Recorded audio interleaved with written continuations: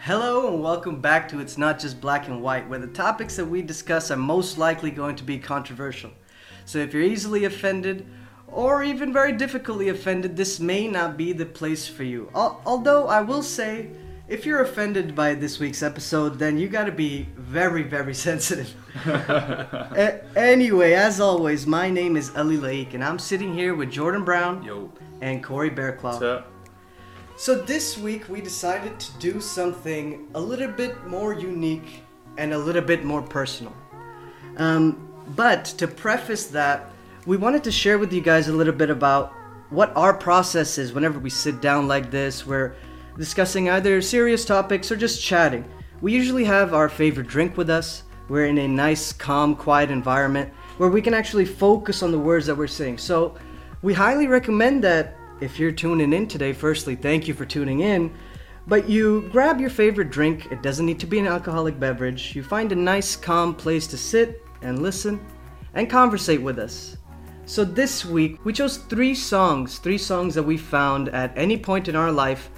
And those three songs mean something to us or have pulled a certain set of emotions from us. And we wanted to share those songs, share the messages behind them, and see where our conversation goes on how we can expand on what those songs actually mean. So let's get right into it. Today's episode is about music, right? So let's just kind of find out what role music played in our lives first, right? So my first question to both of you is, how has music in general influenced you at any point in life? JB?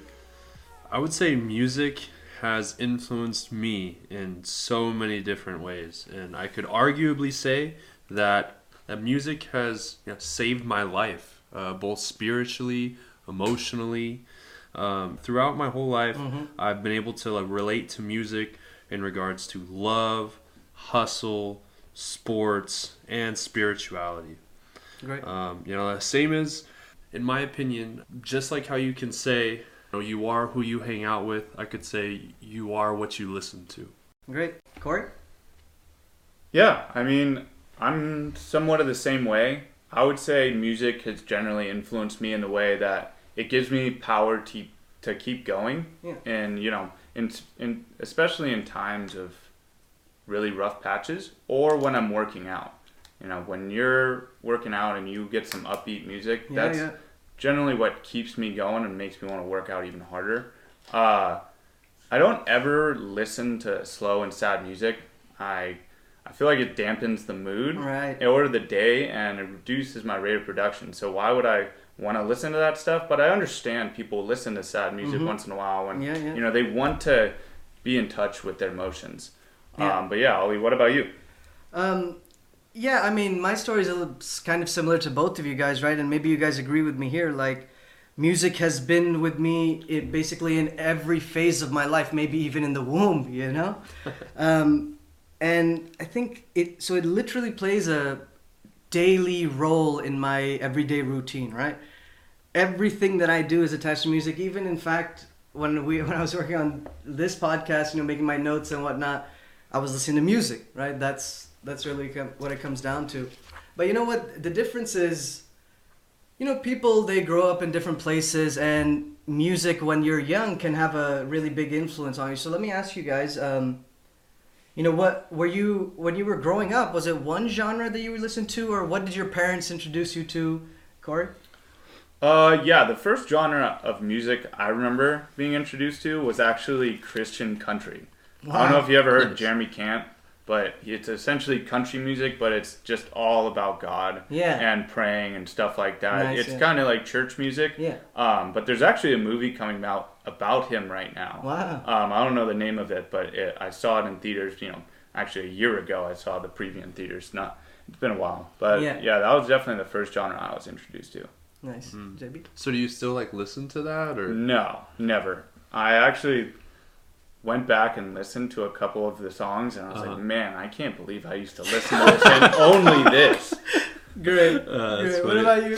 I mean, honestly, it's pretty hard to say what I was first introduced to because, my mother and father, they listened to some pretty different styles of music. Yeah. My mom, she listened to like 80s, 90s rock, alternative, you know, Nice. like Matchbox 20, Oh, Prince, yeah. all that kind of stuff, right? And then Yeah. my dad, he was, you know, into jazz, old school R&B, Nice. gospel, and I do listen to all of those today, and I've definitely expanded on those horizons as well. I mean, I got myself into rap and Yeah. all these other little things, Yeah. right? You know, like growing up, but Right. yeah. So what was it that your mom and dad listened to that were so different? So my mom was never into jazz, right? Yeah. And my dad was very much into jazz, like smooth Yeah. jazz, you know, Yeah. and then also like the old school stuff, right? So, you know, say like Marvin Gaye, Earth, Wind and Fire, that type of stuff. Uh-huh. You know, Exactly. and my mom, you know, like I said, is into like Matchbox 20, you know, Goo Goo Dolls, you know, like that whole type of thing, right? So, Yeah. and you know, like both of those like styles, I definitely like still listen to them. They still like mean a lot to me. So, yeah. What about you, Ollie? So I grew up. So my dad, you know, he's came to the U.S. to study. So when I was growing up in Pakistan, obviously there's a whole slew of like Indian songs, Pakistani songs, like the classics and whatnot. But in terms of like what Western music was, I grew up on Guns N' Roses, Metallica, Eminem, Kenny G. There's your dad's Kenny Oh yeah, G. Kenny G. Earth, Yeah. Wind and Fire, Okay, like really the class, like Yeah. it really influenced me. But if you see even right there was a range, right? So that I want to lead into my next question, which is, you know, where did you stick to that one genre, or like how did you expand, and like what did that look like? What does your musical journey look like of you like expanding your library? Yeah, you know, as I said, just a minute ago, I definitely still listen to all of that stuff, but you know, I've expanded into hip hop, EDM, and also now, most recently, I'm into a lot of like NPR, you know, the like public radio stuff. Mm-hmm. So, Yeah. yeah. What about you, Corey? I definitely did not stick with the genre of Jeremy Camp and Christian country. You know, I would say I stopped listening to them around 11 or 12 years old when I started being able to think about different music and expand my horizons. Yeah. And then I started listening to punk rock and rap until I was about 14 years old. And then I adjusted to country and hard rock throughout high school. And then about after high school, I was extremely into EDM and piano/instrumental music. I really like just hearing instrumental type music. I don't really like lyrics because I feel like I feel more connected to the sound than I do to the actual lyrics. Yeah, but I do feel that the lyrics add on to the feeling that the sound gives you. I agree. Do you listen to smooth jazz? You know, if you're into instrumental. I don't. I listen to a lot of piano and violin and stuff like that, Mozart and stuff like that. So like classical. Yeah, Yeah. all classical same, stuff. man. Yeah. What about you? Yeah, same thing. So like, I guess as I was saying, my early years, because I listened to so many different genres that made me more adaptable to other music. But like when I moved to Saudi, and then from there when I moved to the States, for me it was like a whole new world of music. I wasn't necessarily diving into rap music so much, but there was a time in my life where it was so much a part of my life. In fact, the songs that I chose today are just so happen to be all rap music. But you know, today I listen to all sorts of music. I listen to country, gospel, whatever it may be. I listen to a lot of violin.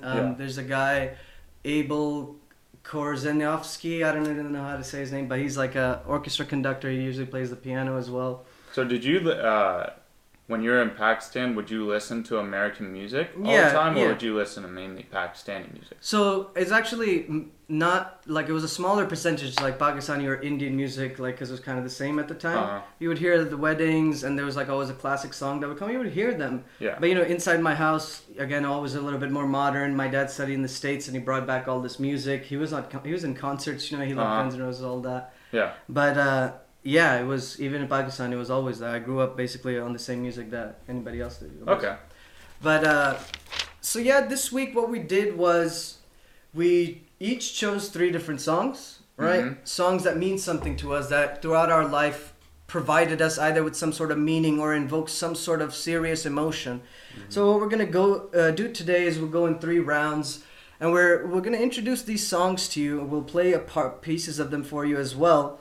But what we're trying to look for is what the actual meaning was for us, and then try to expand on whether it can mean something in the bigger picture type of scene. Yeah. So, Corey, why don't you start us off, man? What was your first song? The first song I chose was Where's the Love by the Black Eyed Peas. Let's give it a listen, and then we'll talk about it after. People living like they ain't got no mamas. I think the whole world's addicted to the drama, only attracted to things that'll bring the trauma. Overseas, yeah, we trying to stop terrorism, but we still got terrorists here living in the USA, the big CIA, the Bloods and the Crips and the KKK. But if you only have love for your own race, then you only leave space to discriminate, and to discriminate only generates hate. And when you hate, then you're bound to get irate. Yeah, madness is what you demonstrate, and that's exactly how anger works and operates. Man, you gotta have love just to set it straight. Take control of your mind and meditate. Let your soul gravitate to the love, y'all. People killing, people dying, children hurt and you hear them crying. When you practice what you preach and what you turn the other cheek. Father, Father, Father, help us, send some guidance from above. These people got me questioning.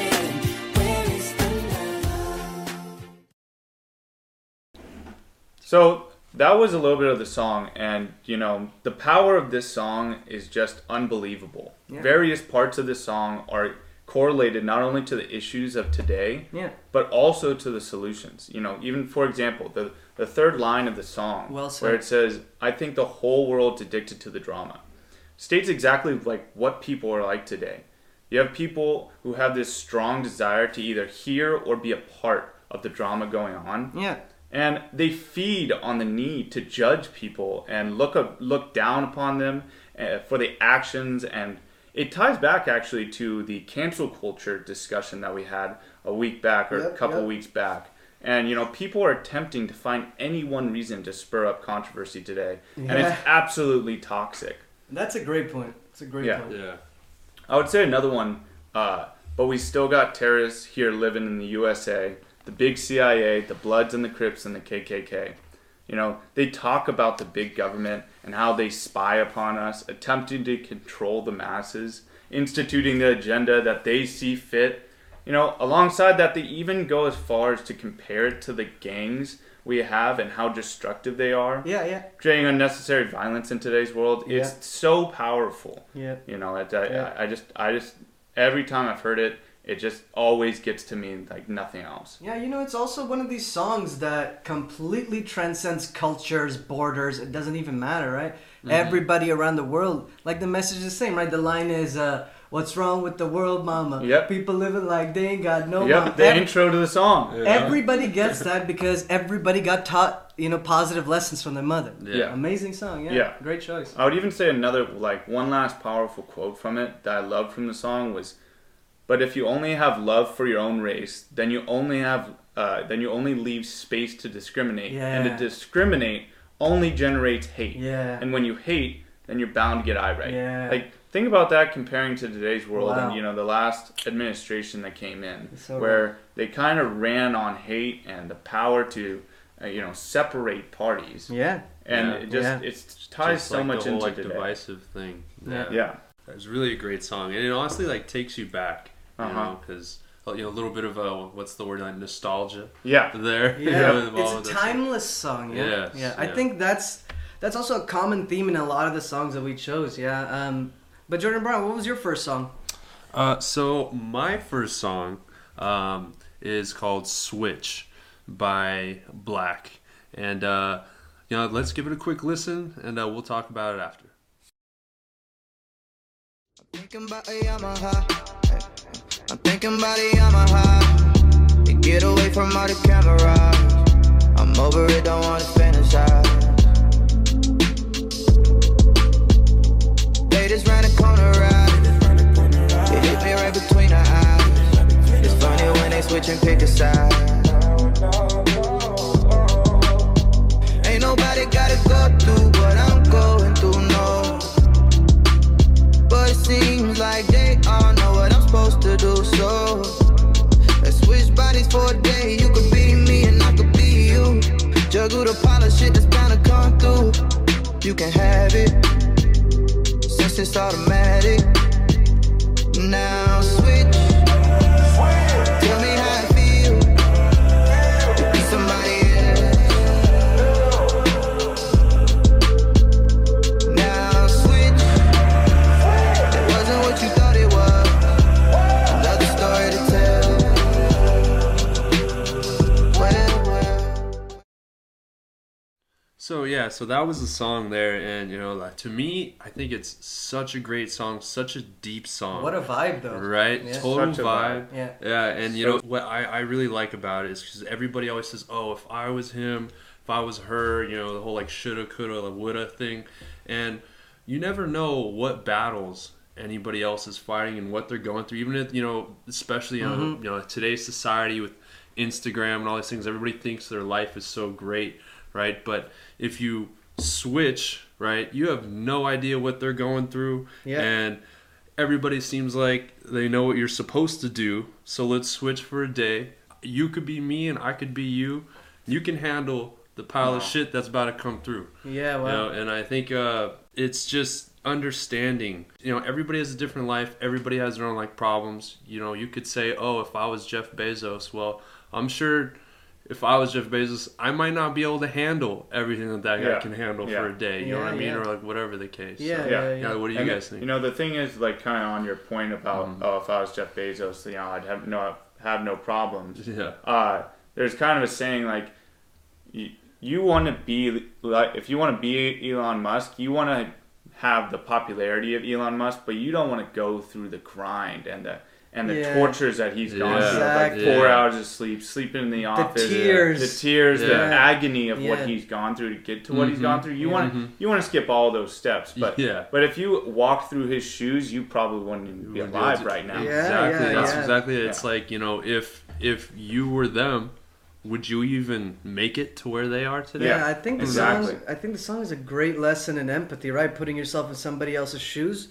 Now, again, it's overall the message is like, yeah, it would be a much better world if you can make yourself think. Even an ignorant person, you can try to place yourself in their shoes, and then try to understand where that comes from. And then when you come back or you switch back, Yeah. then you can address those things. Yeah, and see Phenomenal what song. story it Yeah. is that you have to tell, if Yeah. there's one at all. So, what about you, Ollie? Like, what was your first? The first song that I chose is by Damian Marley.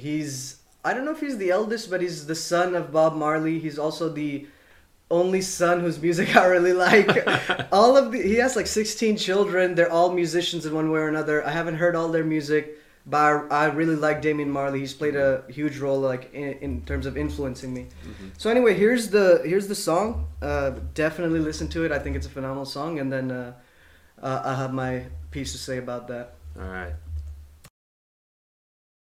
I pray thee, once again. How wonderful surrounded by ones of such talent. You know? Speak life. Live a humble and meek life. Ordinary day of the week life. Try to search and seek life.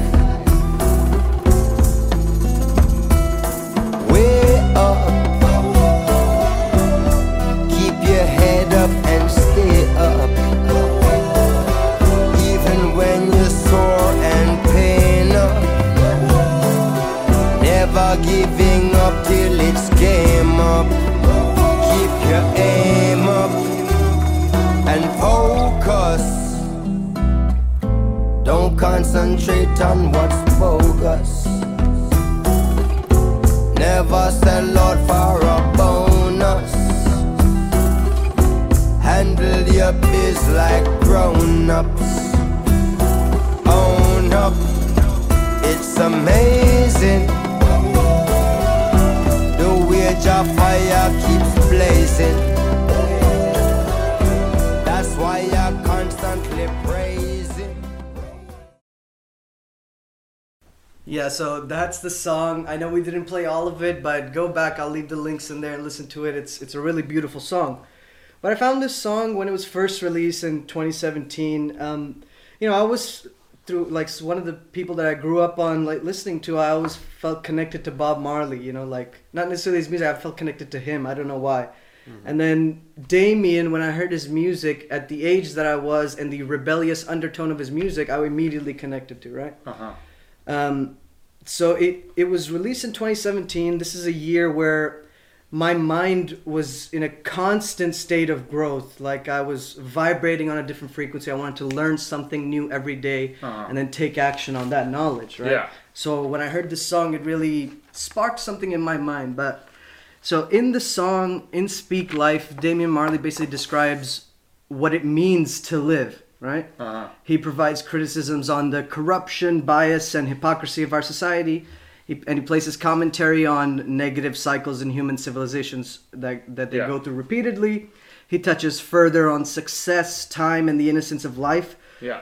All while mentioning how life is supposed to be lived, right? In his perspective. Now, I should say that his perspective is Rastafarian or Rastafari. Are you guys familiar with that? Do you guys know something deep? Because I got a lot to say. I mean, I've like heard a little bit about it. I don't know too much about it, but you know, who doesn't know the Farai? Of course, but it's a little bit deeper because when you see they're like the Rastafari priests. When you see them, you immediately judge them like on surface level. But you know, there's a few things to that. So in the 1930s, 1970s, and the 1990s, what they believe it's from like a specific book, but that book has had 3 separate revisions, editions, however you want to say, that basically in efforts to make the belief system more modern instead of the traditional, it may be archaic way that it was. Yeah. And that was rewritten by an individual, N. Jagesar. I don't know if I'm saying that name right, but it's important to point out the main character in their belief system, which is Haile Selassie. Okay, he was the emperor of Ethiopia from 1930 to 1974. To Rastafarians, they perceive him as a living god, and I say that for a reason, right? Obviously, Ethiopia is a very strong nation. They were never colonized by anybody. They fought everybody off. Back in the day, they used to be chilling with lions. You know what I mean? They used to be like, it's even said that they rode lions into battle, right? Or then they battled with lions. But now, you know, poachers, it's over. But so they believe that God makes himself known through humanity. And also, and this is a quote from the latest version of the Contemporary Rastafarianism by N. Jagesar, that there must be one man in whom he exists most eminently and completely, and that is the supreme man, Rastafari Selassie. Wow. I, or like one. Yeah. Numeral 1, yeah. But that's the rewritten version, that's what it says. Another important part is, so Rastafarians, they believe they are, when we see this in all religions, they believe they are the chosen people of God and are on earth to promote his power and peacefulness. Sure, but the power part, that leaves it a lot vague. How do you show his power? Anyway, regardless. But power through peace, maybe? Well, that's a different debate, I would say, all in all. But it's important their let's say belief in salvation, or how their salvation works. Their salvation is an earthly concept to be acquired in this realm, on this earth, in this life with this soul, not a heavenly salvation that you either go to heaven or hell. It's like they achieve it on here. I didn't look up if it's reincarnation involved, but like you have to be saved in this life. And why I say that in terms of salvation, that's where Damian Marley is coming from, because he adopted Bob Marley's Rastafarianism as well. Yeah. Prominent in the communities, of course, Jamaica that's his spot. Yeah. So that's where he's coming from. He's coming from more of a spiritual aspect of life, because they do indeed live in a quite peaceful way. And for instance, you know, Western people would see them and say, you know, dirty hippie, but that's really quite it's like a sharp thing to say. I don't know if that's the right It's thing. just like judging, right? It's like judgmental, right? Yeah, but again, surface level. even with that religion, there's a lot of peace, and they're like that's literally what they're about, you know. Yeah. But he starts and he makes a claim. The line goes, "Speak life, live a humble and meek life, ordinary day of the week life. Try to search and seek life, right? Yeah. Look internally. Try to find answers in life so that you may be saved in this lifetime. And that line is also indicative of when he's providing, a way for us to live, you know, which is also like this. Now, the other line that I wanted to share is on societal corruption. You know, we always talk about the game is rigged, but he makes a reference to this as well. How, you know, sometimes there's a hypocrisy amongst where we, you know, in our societies, let's say. So I wanted to ask you both, I'm going to read this and you tell me kind of what's the first thing that comes to your mind, what do you think about that, Yeah. and let's kind of break it down.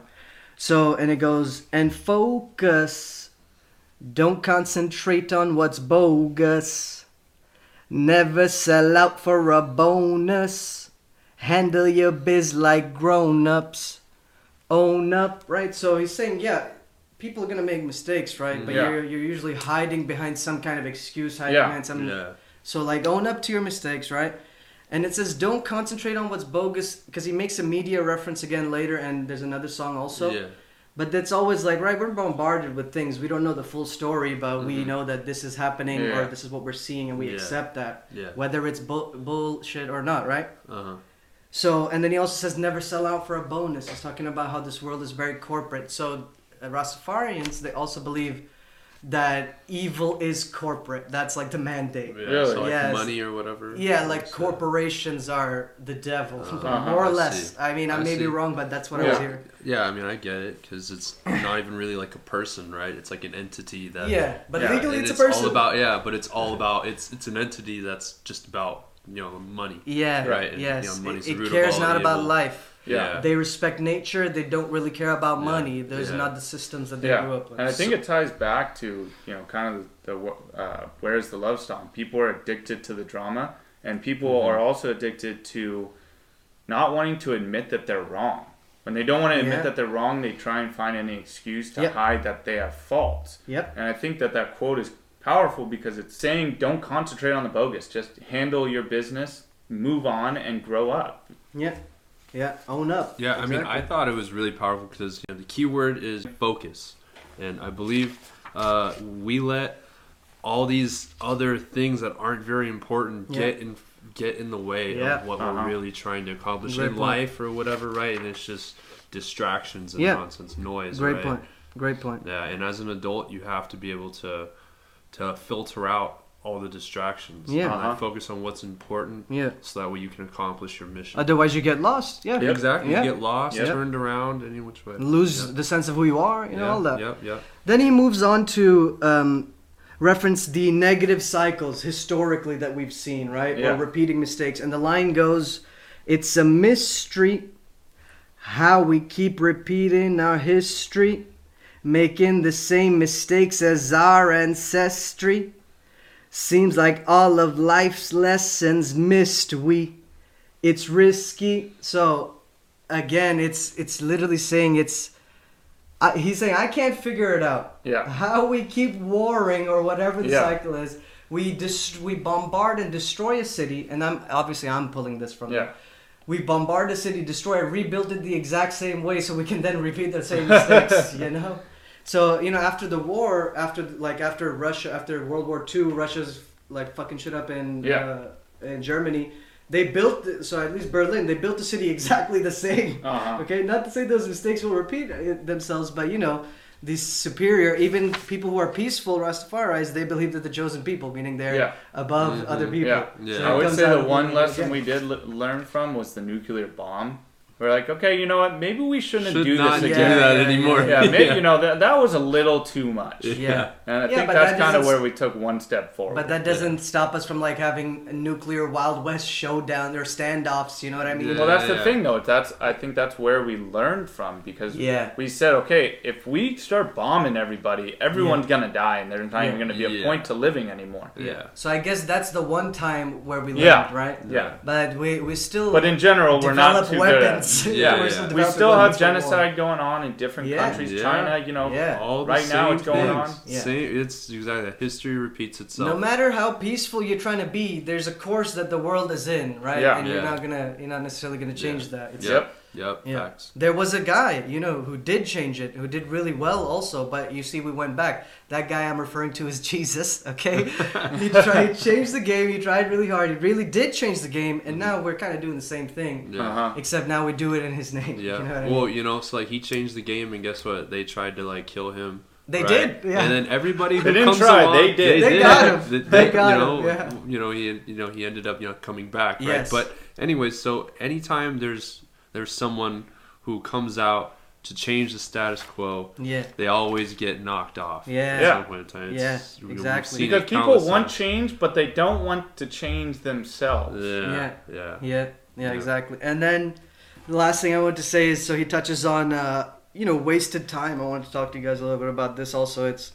So he said, let's face it, way too much time has been wasted building military bases, fighting a war with no bases. Right. 2017, he could be referencing Afghanistan war, really anything, but I think the deeper meaning that he's trying to say is, and he mentions it the next line, which is life is sacred and every baby is born naked. He's basically saying we're all basically born the same, and we grew up and we're taught to hate each other, right? Yeah. That's why there's wars. And like, even though we realize war is quote unquote bad or whatever, but we still keep building these military bases, wasting time, destroying people and the earth until it's quite literally too late for any positive change to come about. Yeah, and I think he's kind of touching upon how we're fighting people who we don't need to be fighting. We don't need to be spending time killing these people You're and exactly destroying right. their way of life. Yep. Like Well said. where it says building bases or fighting, what was it? Building military, fighting our wars with no bases. Like fighting people who don't even have the strength to fight. Yeah. We just keep on kicking them. Doesn't make any sense. when they're It's down. an exercise, guys. We spend all this money on defense, billions and trillions of dollars on defense. If you're not going to be able to like let these bombs off or play with these Then you're toys, losing then money. what's the point? Yeah. Okay, well that brings us to round 2, and Jordan Brown is going to take it away with his second choice. Yeah. So this next song I chose is called "Speak to My Heart" by Donnie McClurkin, and for all our viewers, we're gonna have a little bit of church up in here. My next few songs, so I hope you're ready. Give it a listen, and we'll talk about it. Speak to my heart, Lord. Oh, give me your holy word. If I can hear from you, then I'll know what to do. I won't go on. Never go on my own. Just let your spirit guide and let your word abide. Speak to my heart, Lord. Oh, my heart. Give me your holy Your holy word. If I can hear from you, if I can hear, then I'll know what to then I'll know what to do. I won't go alone. So that I won't go. I'll never go on my own. No, Let your spirit guide. guide me, Lord. Let your word abide. Speak to my heart, Lord. Speak to me. Give me your holy Give me your holy word I now. can't hear from you. So that song, honestly, it's such a powerful song, and it means so much to me. Spiritually, it's that song reminds me of a prayer. Honestly, through my upbringing, I learned when I need guidance or I'm really not sure as to like what to do with my life. I would seek that from God, right? Yeah. And in the pilot. If you guys have been following along, I did mention how to listen for God from my perspective, right? I remember that. My humble thing. So the little bit that we played for you guys, it's literally a prayer, right? It's a sample of a prayer.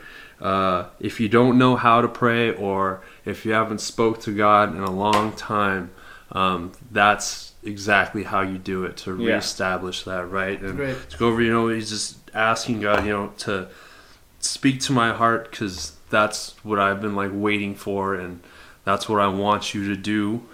If I hear from you, then I'll know what to do. And I'll never go on my own again, right? And that's if that's just like walking by faith, right? Understanding who you are. And what do you guys think? It's powerful. It's a powerful song. The beat of it and how he sings it delivers it in perfection. The quotes are also very powerful as well. When he's saying, "Speak to my heart, give me your holy word," and stuff like that.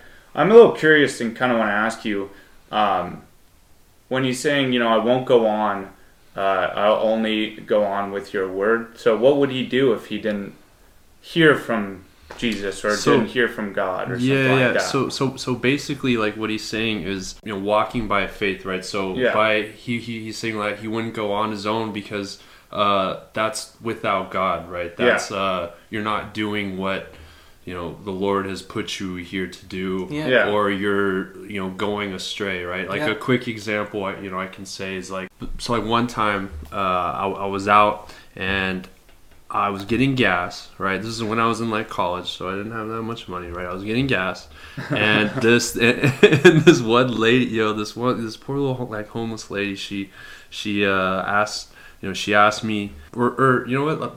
Actually, she didn't even ask me anything.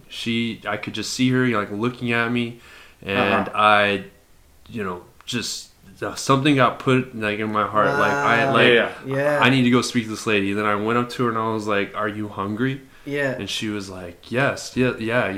There's like a little like Del Taco over there or something like that.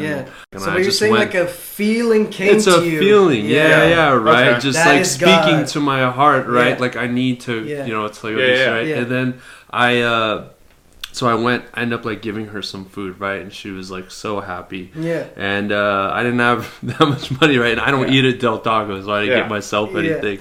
And so after, right, I go home. And on my way home, I stopped at like Chick-fil-A. Right? And I went up to the window and I ordered, very nicely, right? And this one dude, I get up to the window and to pay. Yeah.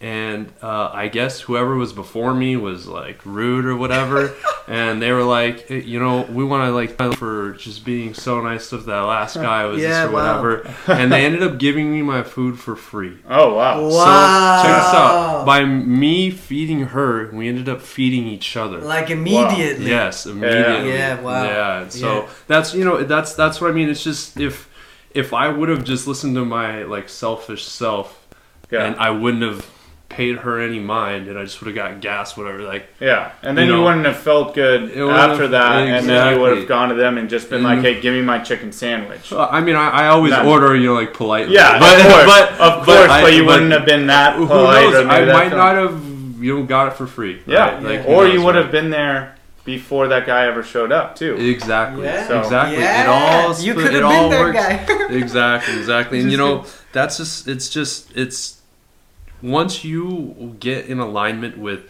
whatever your faith is, whatever you believe in, right? You get in alignment with that, things are going to work out for you some way or another. So with all that being said, Ollie, it's your turn for your next round of songs. So what do you got for us? I gotta tell you, I'm really excited about this next one. Okay. We're excited too. Let's hear it. The song is called "President Carter" by Lil Wayne. Okay, don't knock it off just yet because it's Lil Wayne. All right, but the song is "President Carter." It was released in 2011. I'm gonna play just an excerpt for you guys from it, but it's basically the heft of the lyrics that I want to talk about. But here it is. Gorillas in suits, the holy war, the spiritual troops, fighting over the mythical truth, drowning in the political soup. They shoot missiles and nukes, taking out such a pivotal group. The body count is the physical proof, and they thought drugs were killing the youth. Thank you all. Definitely take the time to go back and listen to this song fully. The beat is amazing, and I'll tell you why. Like, I was really, connected with this song. But just to repeat the lyrics that I was showing you guys, because it's going to be the focal point of what I'm going to be expanding on. So the line goes, guerrillas in suits, the holy war, the spiritual troops, fighting over the mythical truth, drowning in the political soup. They shoot missiles and nukes, taking out such a pivotal group. The body count is the physical proof, and they thought drugs were killing the youth. What do you guys think of that line? It's a very powerful verse, especially the first part, or I think it was the second line, or third line actually, fighting over the mythical truth. Yeah. You know, we have these wars and divisiveness over different sectors of Christianity, or even different religions and all. Yeah. And it's just not even worth it to do it. Yeah. Yeah, and you know, from my take on it, what I really like is like the holy war, the spiritual troops, right? And I really think that ties into the constant war between good and evil, right? And you have these spiritual troops who probably are out there, are like people out there trying to do good, trying to make things happen, but they often get caught up and start drowning in that like political soup, right? Yeah. So great thoughts. I'll now provide like some background, kind of what was happening the year of 2011, and provide some like additional context. So I'll start, where I found the song. I'll start with that, right? So I found the song early on. I got the album when it was leaked. I didn't really feel the same connection to any other song on the album, but Lil Wayne, around this time, I was heavily involved, with hip hop or whatever. Not involved, but I listened. And he was kind of the king of the rap game at the time, right?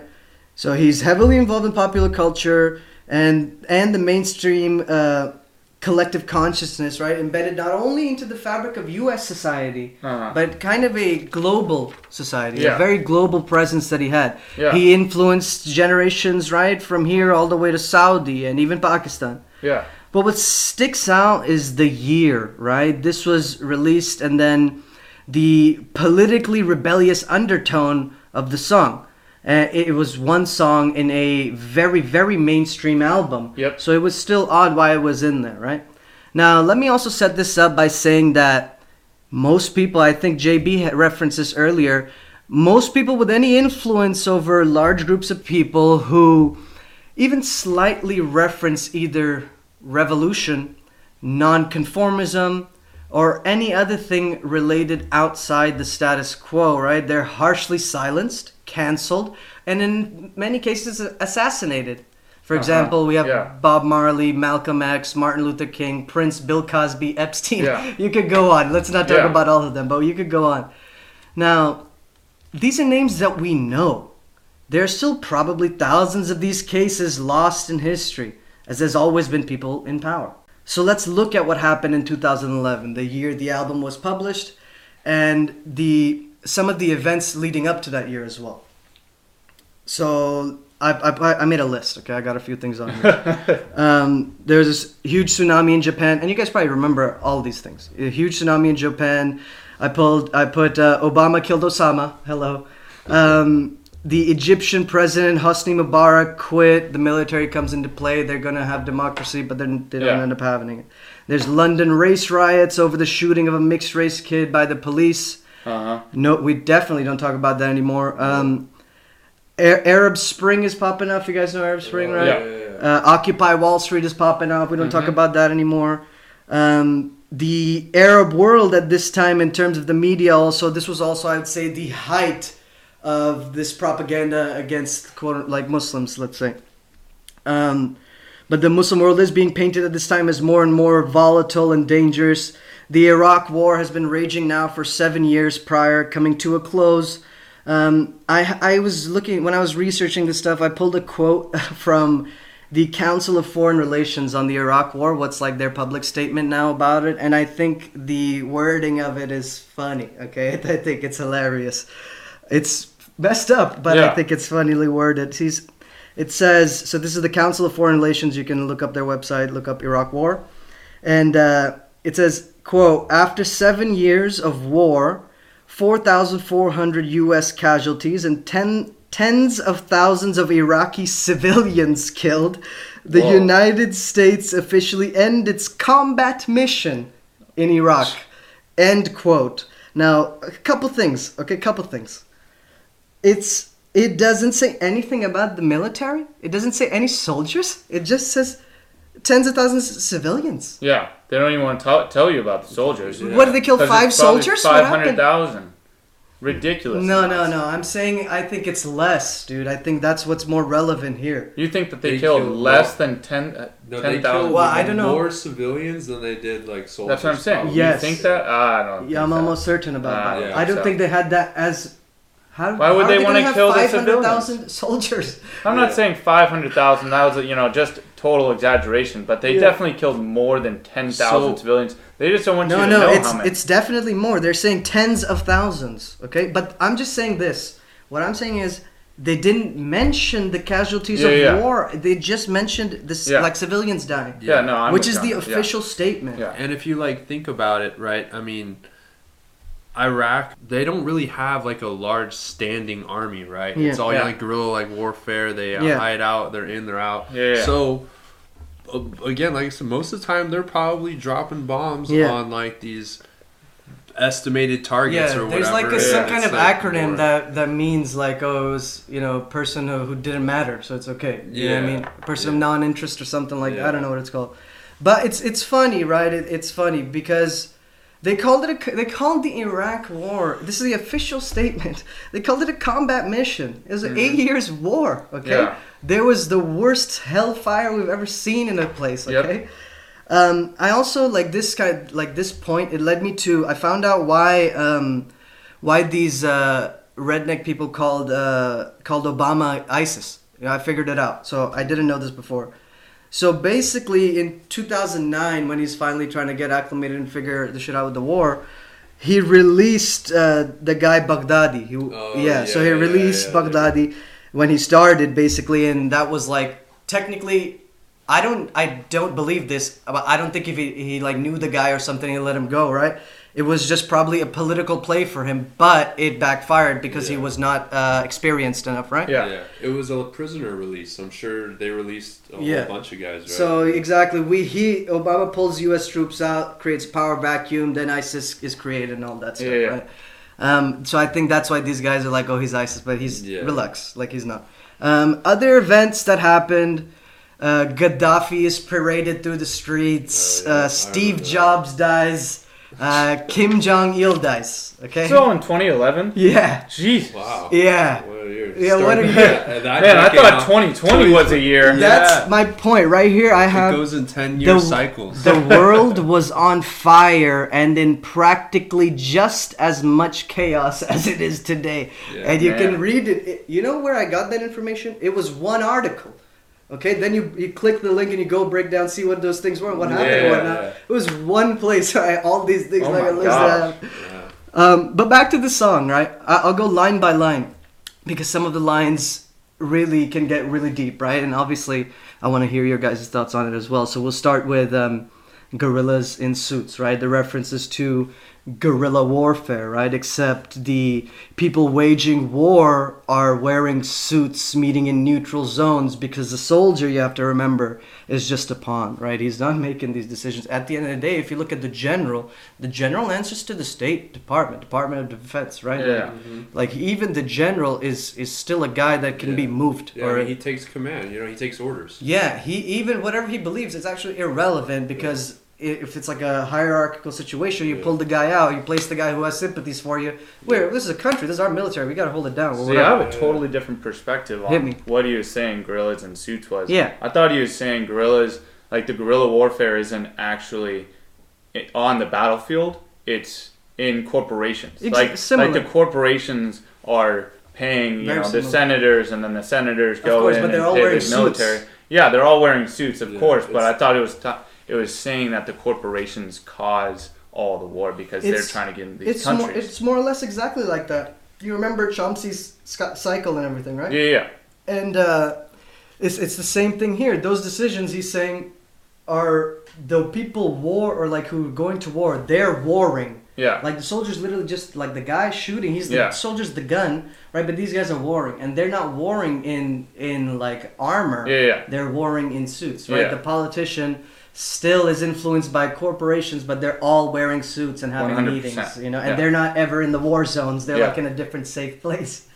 And then he says the holy war, right? So holy war, at that time, I kind of have built my opinion up thus far as war against Islam and Christianity, right? Modern day crusades. Yeah. I'm making the claim or whatever. Then he says spiritual troops, right? If it's a holy war, then it is a war of ideologies, divinity, a war on the spirit, of the spirit, and by the spirit, right? It's quite a hefty line. Then he moves into mythical truth, right? Mythical truth. So I wanted you guys to know this also, like, so there are clearly things that have been lost to history, right? This week we talked about the Vatican archives as well, where, for instance, it's rumored that the spear of Longinus, or the spear of destiny, the spear that pierced Jesus Christ on the cross, is or held by the Roman soldier belonging to, it was, I think, the Carolingian dynasty. That was like a big dynasty in Europe, blah, blah, blah. But officially, right, officially today, officially, quote unquote, the spear of Longinus is displayed in the Hofburg Palace in Vienna, Austria, in their treasury or whatever, right? Here's what's also known, that in the years between the death of Christ and the first Bible being published, there were replica relics being sold all over the place. Okay, and I'll give you two examples. The prime example I have is the Shroud of Turin, which Jesus' body was wrapped in after he died. And when he was resurrected, the light that emanated from his body left a physically darker imprint of his face and body on the shroud, right? This is a thing that exists in history. There was one of those in every major city at one point of the civilized world at the time. Okay, so which one is real? Yeah. But he's referencing mythical truths such as this that we don't actually know. Well, what I want to add to that is we know that there's also a mythical truth that certain secret societies are known to hold. Not only is that mythic truth a truth of our history as a civilization, but it's a truth, or it's known or it's said that it's a truth of who we are as beings in this realm. A truth that's not public, so thus it becomes mystic or mythic.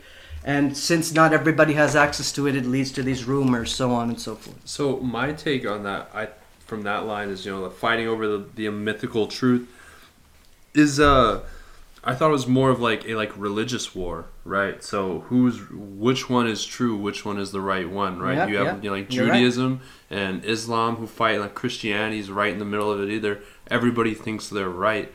So that's what I thought. Yeah, definitely. Then, as Corey was saying, he goes to drowning in the political soup. I wanted to know what you were talking about it earlier, right? If you want, you can expand on that, Corey. Drowning in the political soup is kind of ties back to the last administration as well. How you get fed these, I want to say, controversial thoughts, and you have to either choose one side or the other and build the extremes from them. And so you're drowning in by drowning in the political soup. You're kind of just being a puppet to these politicians that are either trying to divide you or combine you in the way that they think is the smartest way to go about living, or the best policies to push. And I'm right and those people are wrong. And I think that's really what they're saying by drowning in the political soup. Yeah. I mean, like, my take on that is, as we know, that politics is very messy. Things get convoluted, right? Red tape. Even if you have a objective of doing good, of doing the right thing, or to get something done, once you mix in everybody else's interests, it turns into a stew, right? With a million different things into Very it. well said. And then it just problem gets more complicated instead of actually fixing the problem. That's what Malcolm X actually said that. Yeah, well. Well, yeah.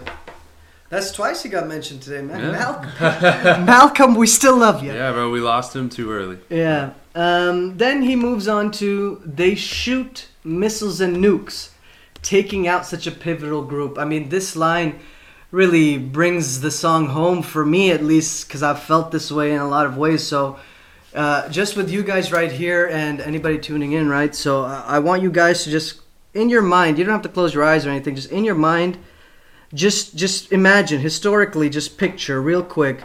Picture who sends missiles historically. Who sends them?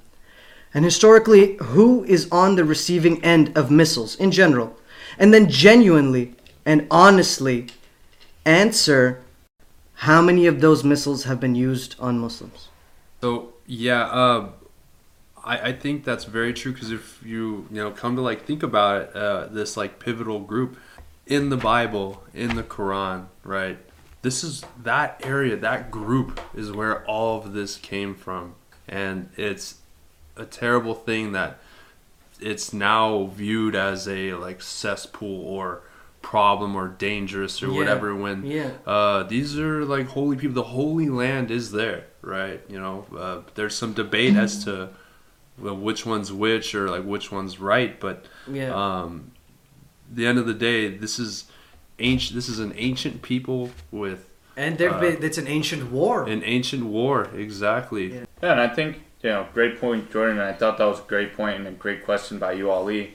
Kind of a question for you, Ali, is why do you think that he uses the word pivotal in that line? Oh my, Corey, you just blew my mind, Corey. Corey, that was phenomenal. Okay, let me address that question. That's great. Mm-hmm. Pivotal, right? I'm not going to place opinion on why I think that group, if he's referencing Muslims, is a pivotal group. That's, I think, inappropriate. But pivotal, what pivotal implies is that group matters to humanity. Yeah. And what we can, I guess, correlate to is it is the second largest religion. Like, a lot of people on this earth are Muslim, right? Yeah. So if the entirety they're removed, let's hope the world never gets to that point. Then that would be a pivotal point in humanity. It would be a huge shift. Yeah. It would change the world as we know. Exactly. Yeah. Pivotal. An entire consciousness that exists in our world would be eradicated. An ancient one at that. Yes. Yeah. Yeah. And I can just hope there isn't more sinister motives behind all of this. Like, they really aren't trying to wipe this pivotal group off the face of the earth, right? Change their like civilization to make it more Western, so that way they lose sight of who they are. And who they are is very important to... And I don't think they really could. I don't think there's even an opportunity for that to happen. No. Because when you look at the populations of Muslims to Christians to even just Americans, you have, I think it's like 1.6 billion Muslims. And then you have 330 population of America. The thing is... And not all those people are Christians. Everybody got nukes, okay? So ain't nothing gonna pop off like that. I don't think it's about, like wiping them out. I think it's more of just changing their society to make it Americanized or Westernized. And you see, it's not... Remember that what I was trying to say is it's not a war necessarily on people. It's a war of ideologies. Of the spirit, right? Yeah. I said of the spirit, on the spirit, by the spirit. Yeah. So, like, that's crazy. And it's, like, super interesting how we can go from, like, rap, a Lil Wayne song to, like... Now we're talking about, these deep, like, religious wars and stuff like that. We started with Lil Wayne, imagine, because at the end he brings it. That's a great segue, too, because at the end of this verse he says, and they thought drugs were killing the youth, and he laughs in the song, He's making fun of the laughable notion that weed or whatever at the time they were saying is killing kids is, like, more than a bomb, or a missile, But there is one more line that I want to touch on. You guys probably won't hear it in this podcast, but you can go listen to it. Is he says another very powerful thing, and remember, this is like a mainstream popular song, and I'll tell you what happened to Lil Wayne a couple of years later. He says, "I'll change the stars on the flag into crosses." Then he says, "Amen. So now instead of pledge, we pray." And I think that is an incredibly heavy line, because I pledge allegiance to the flag of the United States of America. It's embedded in me. I still remember. I was an immigrant. Mm-hmm. I loved saying it in the morning. Yeah. Because in Pakistan, we used to have the national anthem. We used to all the kids used to sing it every morning. It was like a thing that we did. Yeah. So I think it's a heavy line because when you pledge your allegiance. And the line goes, you pledge your allegiance to the flag, but you're pledging your allegiance to the government or the ideology, right? But if you pray, if your nation, I mean, that's where the lines get blurred, you know, between church and state. But if your nation is then a theocracy or whatever, and you have crosses on the flag and you're praying, you're not necessarily praying or even pledging allegiance. You're not praying to the government. When you pray either internally, or you pray to a higher power. And that changes once again that same sentiment, right? We become less and less financialized, democratized, and at the end of the day we start giving a crap about people. But as we learn, that's kind of not the game, is it? Yeah, but you know, that quote can be pretty controversial because you're saying, oh, I want to change the stars to crosses. I'm not saying that literally. I understand, but then what he's saying is that he wants to institute religion inside government. I agree. And you're having crosses. What about the other religious symbols? Also think that church and state should be separate. Come on. Yeah. But I think it's a great line, and I understand what he's trying to say. Yeah. But at the same point, you're kind of ruining what is today. Sure, but ideally, and we have laws that church and state are different, but we function, or some of our legislation is theocratic. Okay, it's like it's only because we're Christians we believe that one thing or whatever. You know? It happens. You just can't deny that it doesn't happen, but it's illegal. But when has that stopped us? When has that stopped America? I mean, I think that it's more of just you have to, or society needs to have more faith involved in it, right? I like to say we live in a godless world these days, and if people prayed more, hated less, were more thoughtful about other countries, other ways of life, we would be a lot better as a society. Yeah, great point, JB. I couldn't have said it better myself. I think we spent a lot of time on that one, but now it's Corey Bearclaw's turn. Corey, go for it. Introduce us to your number 2 song. Definitely, Ali. The second song I have, very powerful song. Lot of good lyrics, a lot of good verses to it. It's Drug Dealer by Macklemore. Why don't we give it a listen, and we'll come right back. They said it wasn't a gateway drug. My homie was taking subs and he ain't wake up the whole while. These billionaires, they caked up, paying up Congress, so we take their drugs. Murderers who will never face the judge. And we dancing to a song about a bass gone numb. But I seen homies turn gray, noses draining blood. I could have been gone, our 30s faded in that tub. That's Prince, Michael and Whitney, that's Amy Ledger and Pimp C, that's Yams, that's DJ AM. Goddamn, they're making the killing. Now it's getting attention cause Sarah, Katie and Billy. But this shit's been going on from Seattle out to South Philly. It just moved about the city and it spread out to the burbs. Now it's everybody's problem, got a nation on the verge. Take activists off the market, jack the price up on the syrup. But Purdue Pharma's about to move that work. My drug dealer was a doctor.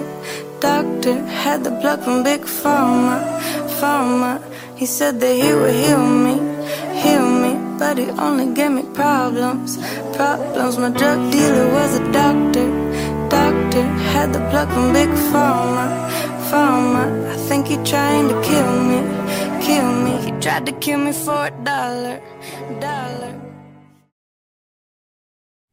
So, you hear all of that, and as we discussed in a lot of our previous talks before, we have these powerful corporations, aka Big Pharma in this case, and figures like Congress, just destroying society. In one of the first lyrics it said, the whole while these billionaires, they kicked up, paying out Congress so we take their drugs, murderers who will never face the judge. It's because they can pay off so many different people. Yeah. They avoid, especially judges. Yeah, exactly. And they can avoid jail time. They can avoid all the criminality that they cause. Yeah. And then it says it doesn't say, this is what I'm saying, is that they feed you drugs for profit, and then when the doctors cut your prescription, you have a craving for the drug and seek alternative forms to acquire that same feeling. You never necessarily wanted it to begin with. Exactly. And that even ties back to another quote that he said from the song. I want to forge a prescription because, doctor, I need some more of it. When morphine and heroin is more of your budget, I said, I never use a needle, but sure, fuck it. Like that, they created the opioid epidemic at one point, and you know they never really got punished for it. One company got shut down, sure, but all of the thousands of companies and all of the thousands of doctors prescribing these drugs, hundreds and billions of dollars. Yeah, and where does it go? It goes to the corporations who then pay the politicians, and then it ties all the way back, and then pay no taxes. Yeah, and another point, one of the biggest things that I thought was important in this song was that, you know, he touches on corporations and destroying society, but he also touches on inequality. And essentially how it's not a problem when minorities struggle with addiction, but when it reaches the upper class, or as he puts it, white people, then it's a problem that needs to be solved. You know, like, for example, in his quote, now it's getting attention because Sarah, Katie, and Billy, predominantly white names, but this shit's been going on from Seattle out to South Philly. It just moved out about the city and it's spread out to the burbs. Now it's everybody's problem, got a nation on the verge. Wow. See, he touches not only on corporations, but he also touches on inequality. And he shows how whites have the ability to change society and make it, how do I want to put it? Once it gets to them, now it's everybody's problem. But when it's only the minorities in the inner cities struggling with addiction, especially, you know, with crack addiction, we just look away. It's not a big problem. But now that our kids are doing it, we need to get Congress to change. Yeah, exactly, right? The fact is, I can't remember the name of the city, but it's a very small town on the East Coast. It has the highest rate for opioid addictions and deaths in people, like, let's say 18 up to our age, which is crazy. And it's like a white ass town, so it's like it matters or whatever. You know? Dave Chappelle also said this has nothing to do with this, and maybe I shouldn't even say this, but I'm going to say it. Dave Chappelle made the joke that, so he said that it was easier for a transgender person to change their gender than it was for Cassius Clay to change his name to Muhammad Ali, right? And he says that the only reason why it's so, like, quickly accepted in the mainstream media and they're getting love from, he said, because white men want to do it. That's kind of what you're saying, right? That's exactly what I'm saying. Yeah, and I mean, you know, if you look back, the government has been known to, like, systematically plant drugs in minority communities to destroy them, right? Yeah. And now, and now that we see this, as you said, this problem starting to creep up into different, socioeconomic issues, it's like a huge problem. We need to stop this. We're in a crisis. And then, you know, we look back, this, like, war on drugs, right?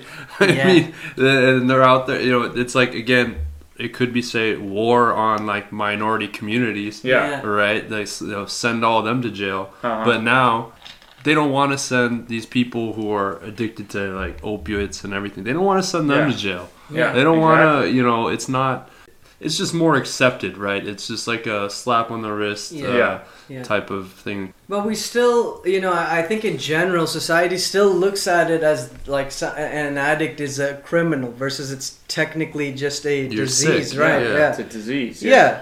I mean, but I don't know. It's a disease that's developed by your own choices. It just makes you more susceptible, sure, but it's still kind of a choice. It's a choice that develops into a disorder, then causes you. That's kind of what we were talking about last week in episode 4, right? Exactly. And to touch on one more very powerful line that I think applies to many addicts is that he says, "Best friends with the thing that's killing me, but enemies with my best friend." Because you think about when you develop an addiction or to start doing drugs over and over again, you start changing yourself, start changing how you act with people, especially, you know, your close friends and family. You lose your nature. You lose your nature, but then also your friends are like, "Hey, you're going down a dark road. You need to get out of it." Then you retaliate and say, "No, I'm fine. And then you're in denial, and then you start fighting with your best friend, saying, "No, I'm fine." Like you don't know what's wrong with you. You don't know what's wrong with me, and you get angry and stuff like that. It's the blinders, right? Yeah. You get that like tunnel vision. Yeah. It's hard to see. That's another thing too. You guys bring up a great point. It's like anger, right? Anger is not necessarily it's like not cultural thing. Everybody has anger. It's one of the hardest things to deal with. And conquer, sure, and everybody like can lose their head sometimes. I commend people who are just so calm. Like whoever those people are it's not me. Yeah. I commend those people. Like they show tremendous strength in the face of adversity to stay calm and handle situations correctly. I think it's amazing. But I think you touching on how anger. I feel like how he delivered this whole song was out of a sense of anger. Yeah. He was passionate, but he was angry about how all of this is being played. And nobody's doing anything. Yeah, nobody's doing anything, nobody's changing, nobody's speaking up, and it seems like he feels he was the first one to speak up about this. Yeah, it's tragic that he would have to feel like that. Why aren't we discussing it like together about our addiction crises? We had that crisis the whole time before this pandemic or whatever. Mm-hmm. We had it the whole time, and it only got exponentially, progressively worse. It never ever got better. Yeah, it continues to get still better. Not. Yeah, they're still not better. They're still prescribing all those opiates. Yeah, they just changed one chemical compound and then boom, patented again. Yeah. Send it out. Yeah, definitely. So what we're talking about here, we don't want to dive too much in. If you just tune into episode 4 or last week's episode, you guys will hear all that. Yeah, but that was my song. I thought it was great, very powerful. Ali, I know you just spoke and you delivered a great discussion on the last song that you had, but I'd love to hear your final song. So what do you got for us? Thank you. If you guys thought that I was excited about the last song, I lied. Okay, because I'm really actually excited about this song. The song is called "Patience" by Nas, and once again, Damian Marley. This one right here is for the people.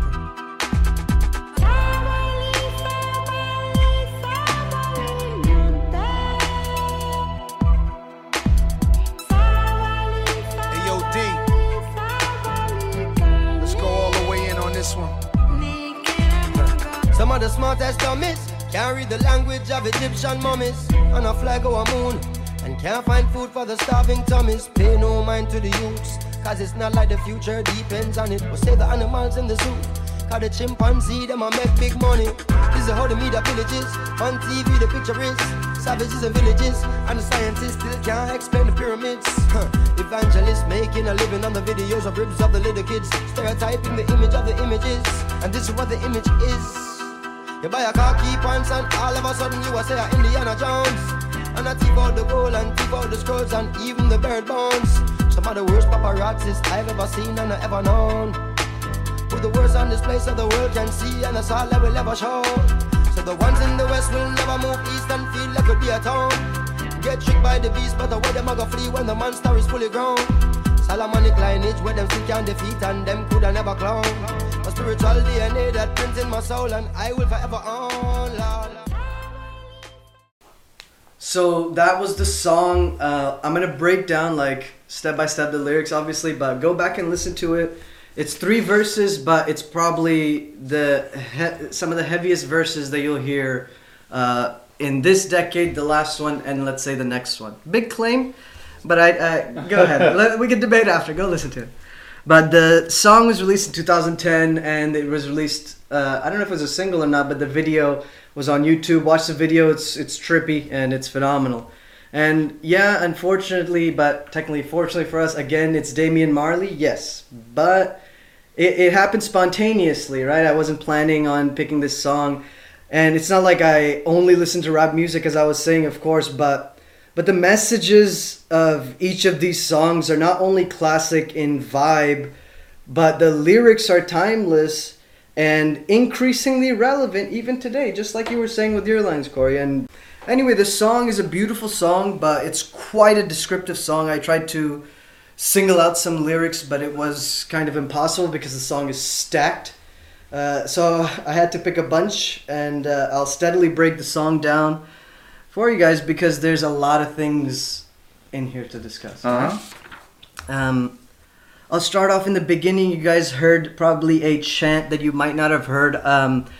It's the language is called Bambara and it's from Mali. Okay, and I'm not certain. I didn't find any like notes or sources on it, but I think that it's a cultural or a tribal chant that Nas sampled for this. But again, the first thing is kind of right in the beginning. It's once again the hypocrisy in society, right? And that's really what's shown. And the lyrics in there, and a flag on a moon, and can't find food for the starving tummies, pay no mind to the youths, cause it's not like the future depends on it, but save the animals in the zoo, cause the chimpanzee them a make big money. Yeah. So it's so much hypocrisy right there. We have children dying, and we in the religion one we talked about like certain things about the end of days and whatnot. Yeah. So we have like children dying around the world. You know, they're not fed, but you got to make sure that you preserve the wildlife through zoos, which is like I don't believe in zoos because they're like prisons. Okay, I don't like it. Say SeaWorld, honestly, SeaWorld, fuck you, SeaWorld. Okay. Anyway, so the fact is that right we could be laying down foundations that could make our next generations thrive, prosper, and actually get to Mars, things like that. Actually have buildings that are in space, things like this. Except we're really just worried about monetizing and sucking whatever natural resources or whatever profit we can milk from, let's say, cutting down the Amazon rainforest. Who gives a fuck about the Amazon lungs? I apologize for cursing, guys, obviously, but you know I get really passionate about this shit. Yeah. Then the next line he speaks or he references media remarks. So it's like control, manipulation of what people see, right? We touched on that as well. And also this song is a great kind of sum up also. It really connects a lot of the dots that we were speaking about today. So he says, this is how the media pillages. On TV the picture is savages and villages, and the scientists still can't explain the pyramids. Evangelists making a living on the videos of ribs of the little kids, stereotyping the image of the images. And this is what the image is. And then he goes on to describe the image. We'll get into that. But right there, he's saying the media is, they're pillaging themselves. Yeah. Right? They're going out and basically like invading places and then painting their narrative. That's kind of the invasion. They're painting their narrative as negative place, and they're trying to go in and heal it, but really they're the ones causing the problem. Exactly. Yeah. Exactly. It's just the front. Yeah, and he's saying that on the media, you see people, again, this may or may not be a Muslim reference. I think we've moved past that tonight. But you see you just see villages in other countries, and like you just see savages. They're just savages, right? And then that means, okay, you're showing them as savage. That means on the other end, we're so developed and scientists. And then he says, yeah, but there's scientists that still can't explain the pyramids, Yeah. So really what's going on? Maybe the villager or the simpletons or the simple people, maybe they have a rich history that, wouldn't mean anything to you because you don't hold value to them, right? But that doesn't mean it doesn't exist, right? So then he paints the picture. He's saying some of the worst paparazzis I've ever seen and ever known. Put the worst on display so the world can see, and that's all they will ever show. Right? So that's kind of summing up that point that you're told or bombarded with a certain set of information, and that kind of dictates what you think about other things, right? And I think there was a Russian experiment. This is kind of just like a side. There's a Russian experiment, psychological experiment back in the day by some government entity, or I think it was, is it Spetsnaz? Who's the... These guys basically did the experiment. If you bombard the public with negative messages, right, they actually... subconsciously they're ending up in a paranoid or let's say more vulnerable state. So then at that one point, not only can you just feed them whatever, it doesn't matter, and they're gonna believe it. At the end of the day, they not only start craving that same thing, it's that they themselves then have no real identity because they're susceptible to any kind of influence in whatever they tell you you'll do or believe. Okay, that was a Russian. And that kind of ties back into the first song, Where's the Love? People are addicted to the drama. Yeah, exactly right? what you're saying, Yeah. It's crazy. Yeah, and you're right, and that's actually what he kind of, I guess, gets into the next line. But it's kind of, remember I was talking about mythical truth and mysticism, things like this. He's kind of referencing like that. So the line is, so the ones in the west will never move east and feel they could be at home. And then this references, this is like a beast figure, or we can talk about biblical end of days, all that. So he says, they get tricked by the beast, but where them gonna flee when the monster is fully grown, right? Because if you look at the biblical end of days, there will be a time where people will be misled to the highest degree, so on and so forth. Then he says Solomonic, like Emperor or King Solomon. Solomonic lineage, he says lineage, but lineage that they still can't defeat, and they could never clone. Clone is an odd word to use. We can talk about why maybe he used that. He says, my spiritual DNA that prints in my soul and I will forever own. And then Lord, he says at the end. But I think what he's referencing here is like, there's some sort of external war on his soul, whether it's trying to disassociate that soul and make it into the ideology of whatever this bombardment of media is, or whether it's just the good and evil that Jordan Brown was referencing, right? Mm-hmm. And he might be saying that evil is winning, but we are, like, he's talking about all peoples there, like a lineage that's an old line. He said we are all from this same line, basically, right? And we have something that, remember the masters of mankind, we have something that these guys cannot clone or reproduce in something else. He says it's not only a very physical, chemical DNA makeup of him. He's saying that there's a spiritual DNA that exists in my soul. Yeah. The next one is more, it's similarly, he's attacking the media once again, right? Not only talking about the control, but he paints a vivid picture of, what our people's relationship is with the media, right? So the line goes, the earth was flat. If you went too far, you would fall off. Now the earth is round. If the shape change again, everybody would start laugh, right? Yeah. So it's funny. We're all basically sucked into this mainstream narrative that even if we heard the truth, we would not only not believe it, we would laugh at it and we would ridicule it. Mm-hmm. And the thing that I'm thinking of here is Plato's Cave. Have you guys know Plato's Cave? Not. What is it? Gotcha. So, you guys know Plato, the guy, philosophical king. Big guy. Philosopher king, big guy. Top the planet. Big three, big three. The ice thing. Big three. Anyway, so Plato's Cave is basically, imagine that somebody was born and they're basically chained to a cave, right? A wall of a cave. Above them is like a hole or whatever where light comes. And in front of them is a projector. Oh, yes, I've seen that. Yeah, I've heard of this before. Yes, exactly. Yeah, you studied psychology. You're going to have to. Yeah. So, basically, this person is chained, and they've just seen a certain set of visions, pictures, videos, movie, whatever it is, right? Mm-hmm. For a person who knows nothing else about the real world, they're going to believe that is their reality. Mm-hmm. And this allegory, that's exactly the Plato's Cave. That's exactly what it's about, is that when you literally don't have the capability of knowing the full truth, because all you know is the things that you're seeing and what you're told. You're only getting one truth, and so if you're ever told a different truth, then you're totally thrown off, and it's like, okay, that can never happen. Yeah. And that kind of ties into a kind of philosophical thing where we would say that if Jesus were ever to come to this world today, nobody would believe him, because everyone would be like, now that guy's crazy. Yeah. Throw him into they're going to be like, you're not Jesus, get the fuck out of here. Exactly. It's messed up. According to like the Bible, when that person comes out and says, oh, I'm Jesus, everybody's going to believe him. Right. Yeah, but that's going to be the fake one. Yeah, that's the Antichrist. Be the one. Yes, that's going to be that. So that's when you know. Yeah. But anyway, so that what really stood out to me in this one is said like the average man can't prove most of the things that he chooses to speak of. Yeah. and still won't research through the truth, right? And you go through like the scholars and universities who claim they're so smart and cunning.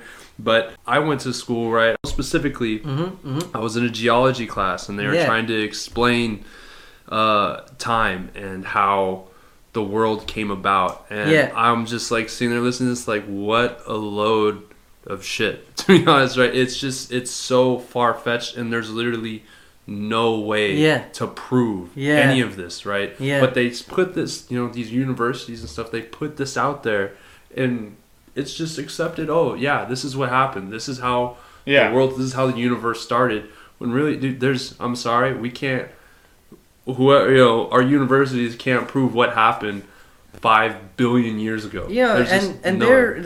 That's another thing that this song references. It's like the last thing I want to talk about this song.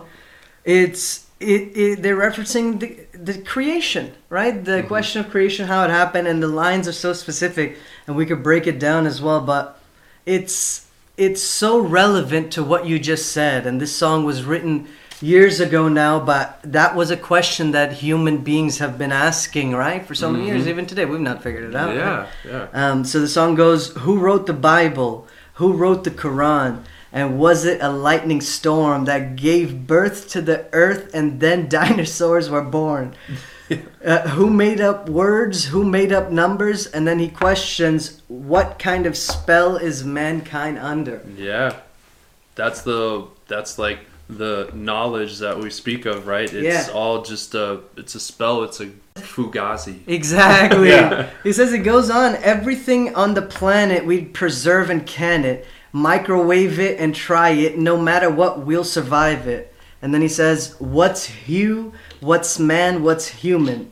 Hue is like a shade, right? So anything along the land we consuming, eating, deleting, ruin. Oh my God, man, this is poetry, dude. It's the gravity of these words, and even to question creation. These are the words, right? Who wrote the Bible? Who wrote the where's this coming from? And who's saying that this is the truth? And why is nobody saying that it's all one truth? It was one in reality, it is one truth, because it's Big Bang. It all sounds the same to me, to be honest, right? It does. Nothing, and then there was something. And I'm telling you, that's what got me. When they explained, like, the Big Bang. And these kids are writing notes. I'm literally sitting in this class, like, I'm looking around, like, can you guys believe this shit? And it felt like I was the only person who felt that way. Yeah. I was just sitting there like, yo, this is a joke. Because even if they knew the truth, or if we told them the truth, they wouldn't. Yeah. But to segue off of this, I believe, like, Corey, your song was next. Yes, it is my final song. It's actually Time of Dying by 3 Days Grace. Ooh. Once again, let's give it a listen, and we'll come right back.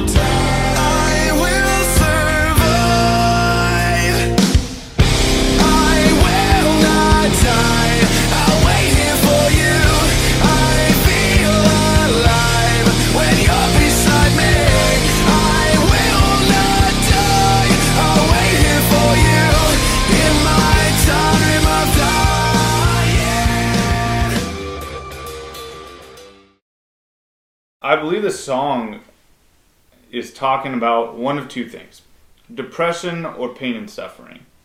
The song wraps around the idea that they will not lose the battle or will keep on fighting until the bitter end. When he says, I will not die, I'll wait here for you, I believe he's probably talking about the light at the end of the tunnel. If you're working hard and you commit to the hard work and go through the pain and suffering, in the end, it will yield a good result. And that's why I love this song. It's by far one of my most favorite, if not the top song that I have, because it just gives me energy, gives me the power to keep moving when I'm either working out or I feel like quitting or feel like I'm done with anything like that. And the reason why I think that the song has to do with depression is this quote, "On this bed I lay, losing everything."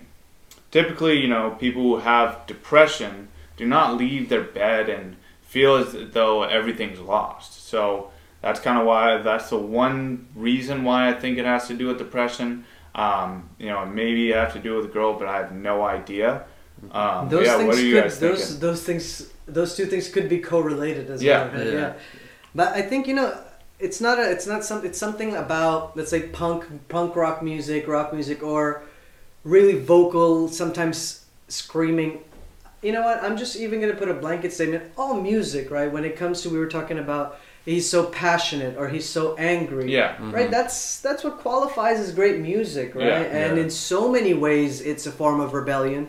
We know from the latest, you know, Lil Baby song, things like this. These are, at times, music and vibes, and depending on who's saying it, they become like national symbols of who we are. Yeah, and I mean, so at first I want to say that this is a great song. I truly enjoy. This is the first time I've heard it, and I really enjoyed it. Yeah, very good. And I said, you know, Very to good be song. honest, it was kind of hard for me to follow what he was saying or the points he was trying to get across. I just enjoyed like The energy. feeling. yeah, like the Yeah. energy, the feeling, exactly, man. Like Yeah, it, yeah. you know, it just gets me going, Yeah. and I really liked it. But to go back off of what you said, Ollie, and what I said originally is, you are what you listen to, right? And I Yeah. mean, we see this in all these different, you know, like I guess like cultures and stuff. Angry music usually makes you angry, right? Yeah. Yeah. And we look at, you know, like hip hop music, like you mentioned, like Lil Baby and stuff. Yeah. I truly think that this is destroying the black community in itself. Yeah, you know what I mean? Like Yeah. they're putting out all this negativity and stuff, and then now we see almost black like culture is associated Like to this. monetized. Yeah, it's associated with these types. So of you things. make a great point. I wanted to say tonight as well about as like how long I've followed hip hop music, and even things that I've listened to, and now knowing the history of where it started, what it's supposed to be, right? Even back then, hip hop music was an expression of a dislike or a discomfort with the way communities were at that time, right? Yeah. society. Yes, but now you see these chop shop rapper, whatever, the these Yeah. guys, right? They're glorifying those same things, Yeah. right? Like That everybody used to rap to get out of the hood, and now it's like they're rapping to get to in stay it. there. Yeah. And they're glorifying making stupid financial decisions Yeah. and keeping your system the same. That's Yeah. like, who's really running that? And you know what I mean? yeah, you know, it's like marginalizing that community, right? I mean, because now everybody thinks it's cool to, you know, be a hustler, you know, sell drugs, this and that. Yeah. Buy a chain versus buy a company. Yeah, like every like woman is a bitch, you know, or Yeah, whatever.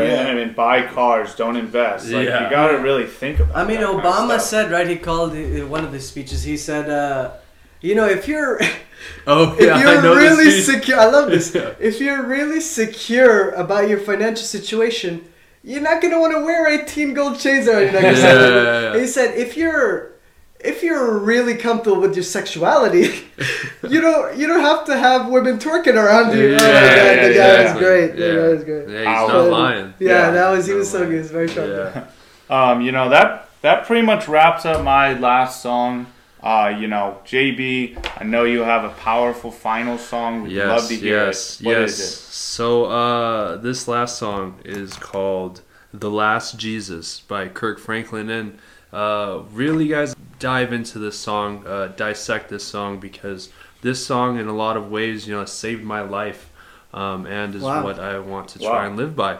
You know, like I said, like I said before with my songs, you know, I'm gonna be like taking us to church a little bit. You know what I mean? Yeah. You know, as I said, I listen to all types of different music, but when I was trying to pick out for this like segment, I was going through all of it, and this one really hit me in the heart and said I had to share this with you all. So let's check it out, and we'll get back to it. Everybody's too busy. Forgive me. I've got problems of my own. That's sad, ain't it? It's easier to say your help is on the way, but I was your help Sunday. We're shouting, we're dancing, with our hands up. but can the world see a change? I'm sorry, Father. Am I just too selfish to see Am I so caught up in myself? the love they need you put it inside of me? Forgive me because If I say I love Jesus, but you can't see my Jesus, what's the use? my words are empty. If they can see Jesus in me, no more excuses. I give myself away This life ain't mine. because I may be be. the only Jesus they see. Check it out, y'all. If we say Yeah, so that song, and I know I'm sorry you might not be a Christian or like whatever, but this is just like where I'm at in my life, and I'm trying to be a better person, and I am actively working on these things. And in this song, he's essentially like calling out all Christians, and matter of fact, all religions. And as a matter of fact, just like humanity in itself, Wow. right?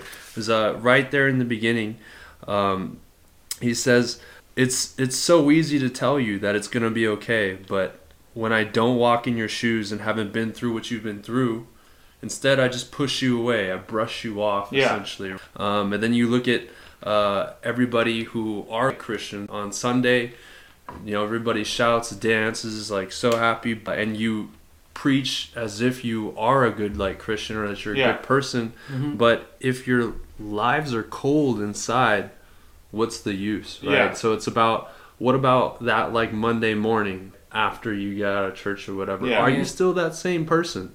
Are you out there trying to help people, or whatever the case may be, being a good person? Are you saying that people are that or not that? No, a lot of people, it's fake. They're hypocrites. It's fake. You see all these people in the Bible Belt of America. Some of hateful people, but yet they go to church and say all these things, right? And then the chorus, if you say you love Jesus, but you can't see my Jesus, right? So this is to a non-believer, because as a Christian, people are supposed to be able to look at you and say, that man is a Christian. I want to be like that because of your kindness and your way, you know, how you carry yourself and go about, right? But is kindness a Christian thing? No, it's a religious thing. That's why I said he's calling out all religions, humanity, right? I mean, if you can't see my Jesus, then my words are empty. They don't mean anything. If you can't see Jesus in me, no more excuses. He wants to give all the excuses away, because you just might be the only Jesus that person sees on that day or whatever. And when he's saying, if you can't see my Jesus, he's saying like you can't see what the behavior that I'm supposed to follow. Well, it's faith, right? Yeah, so the like, faith, you know, but also like God or religion teaches you how to behave and how to act, and you know, be a society, be kind to one another. If you can't see me following that faith and behaving accordingly, then I'm not doing the right thing. It's empty. Right? Yeah, it's then, empty. Like, what are you doing? And you're not helping anybody. You're not pulling someone out of that dark place. I'm seeing that as like, you know, when you're saying, if you don't believe or if you don't see my Jesus, then my words are empty to you. And he's also saying that, or how I'm seeing it is, it's like if he doesn't live, you know, in the example of Jesus, like, and people don't see that, then what they see is empty. Yes, exactly. What a beautiful. Yeah, that was a beautiful. And then like right after that, you know, it says, like, too busy. Forgive me. I've got problems of my own. It's easier. It's always easier to say that your help's on the way. This is all our societal like problems. We're gonna get the homelessness like figured out. There's people out there trying to do this, but really, God put me there because I was supposed to be your help all along. Right. And then are you just too selfish to see that the love that they need, God put it inside of you? Yeah. Right? Like you're supposed. So that's why I meant like how I had that one situation with that lady where God just put it on me to help. Right. Right. That's what she needed. You were her help. Yeah, that's what she needed, and he put it inside of me to do that. And if people aren't hearing that call, and also by living by his example, you then spread the word. Exactly, and that's why I try to carry myself every day. And I'm not perfect. Yeah, you guys have seen me at my best. You guys have seen me at my worst. Sure. And yes. I mean, it's not all the time, but I really hope that after I meet people, that they feel my energy as like a caring person. And I feel like what it's saying in that quote is kind of like, God was helping that lady, but he was helping her through you. Yes. Yeah. So I think, I don't know if that's what you guys think, but that's I think exactly what that is exactly it. Yeah. That is exactly what we're getting at. The highlight of it, or the main part that gets to me, and I'm not gonna lie, because I haven't heard this song in a long time, man. And that's why I'm so glad we chose this topic, because I was really trying to find all these songs. I have like 3,000 songs on my phone, dude. It took me a while, right? And then I was like, I just went back and I heard this one, and it came down to this part where he says, have mercy on us, Jesus. Please forgive us, Jesus. I lost my purpose if they can't see you in me. I lied too long, and I change it all today, because I may be the only Jesus they see. Wow. And when I heard that after a long time, it broke me down. Yeah, it broke me down, because when I was growing up, as I said, the pilot, I grew up in the church. I grew up trying to help people. Yeah. I had, my brother and I, we started this like my ministry, and man, we literally, I'm not trying to talk it up, I changed lives. There was one lady, I'll be forever connected to her, because we did this one song, and she literally, at the end of the like sermon, they invite people to like join the church. She walked down the aisle and said she wanted to commit her life to Christ because of the performance that Kyle and I gave. And then I went back and I listened to this song, and I was just like, light work, right? Dude, I went back and I listened to this song, and I was like, man, like, have I lost my purpose? If that's what I was doing before, like what am I doing now, right? Yeah. So saying, like, forgive me, and I changed it today. I'm going to try and be a better person. Get back to where I was at. Yeah, so I had a lot of fun with this week's episode, and I hope you guys enjoyed listening to us. This was a great one with our character development and also our outlooks on life. Definitely. Let me say that if you've made it this far in the podcast, again, I want to thank you, obviously, for tuning in. But I also want to urge you to engage with us, right? Subscribe, obviously. If you made it this far, you subscribed. Okay, I know who it is. But some likes, start commenting. Let's start conversations even between us, right? I think that's kind of our whole mission. Today we spoke about music and how powerful it can actually be. It can not only be a form of expression, but it can also be a form of revolution. And it's amazing the power that it can have in our society. We look forward to seeing you next week and speaking to you. We got a great topic next week. We're going to be talking about CONTELPRO, which is part of governmental systems that are used to squash dissent between people. So again, it's going to be quite intense, but hopefully this week a lighter tone, just a little bit. And next week we'll get back onto our controversial topics. As always, my name is Eli Lake, and I'm sitting here with Jordan Brown and Corey Bearclaw. See you next week. Peace. Bye-bye.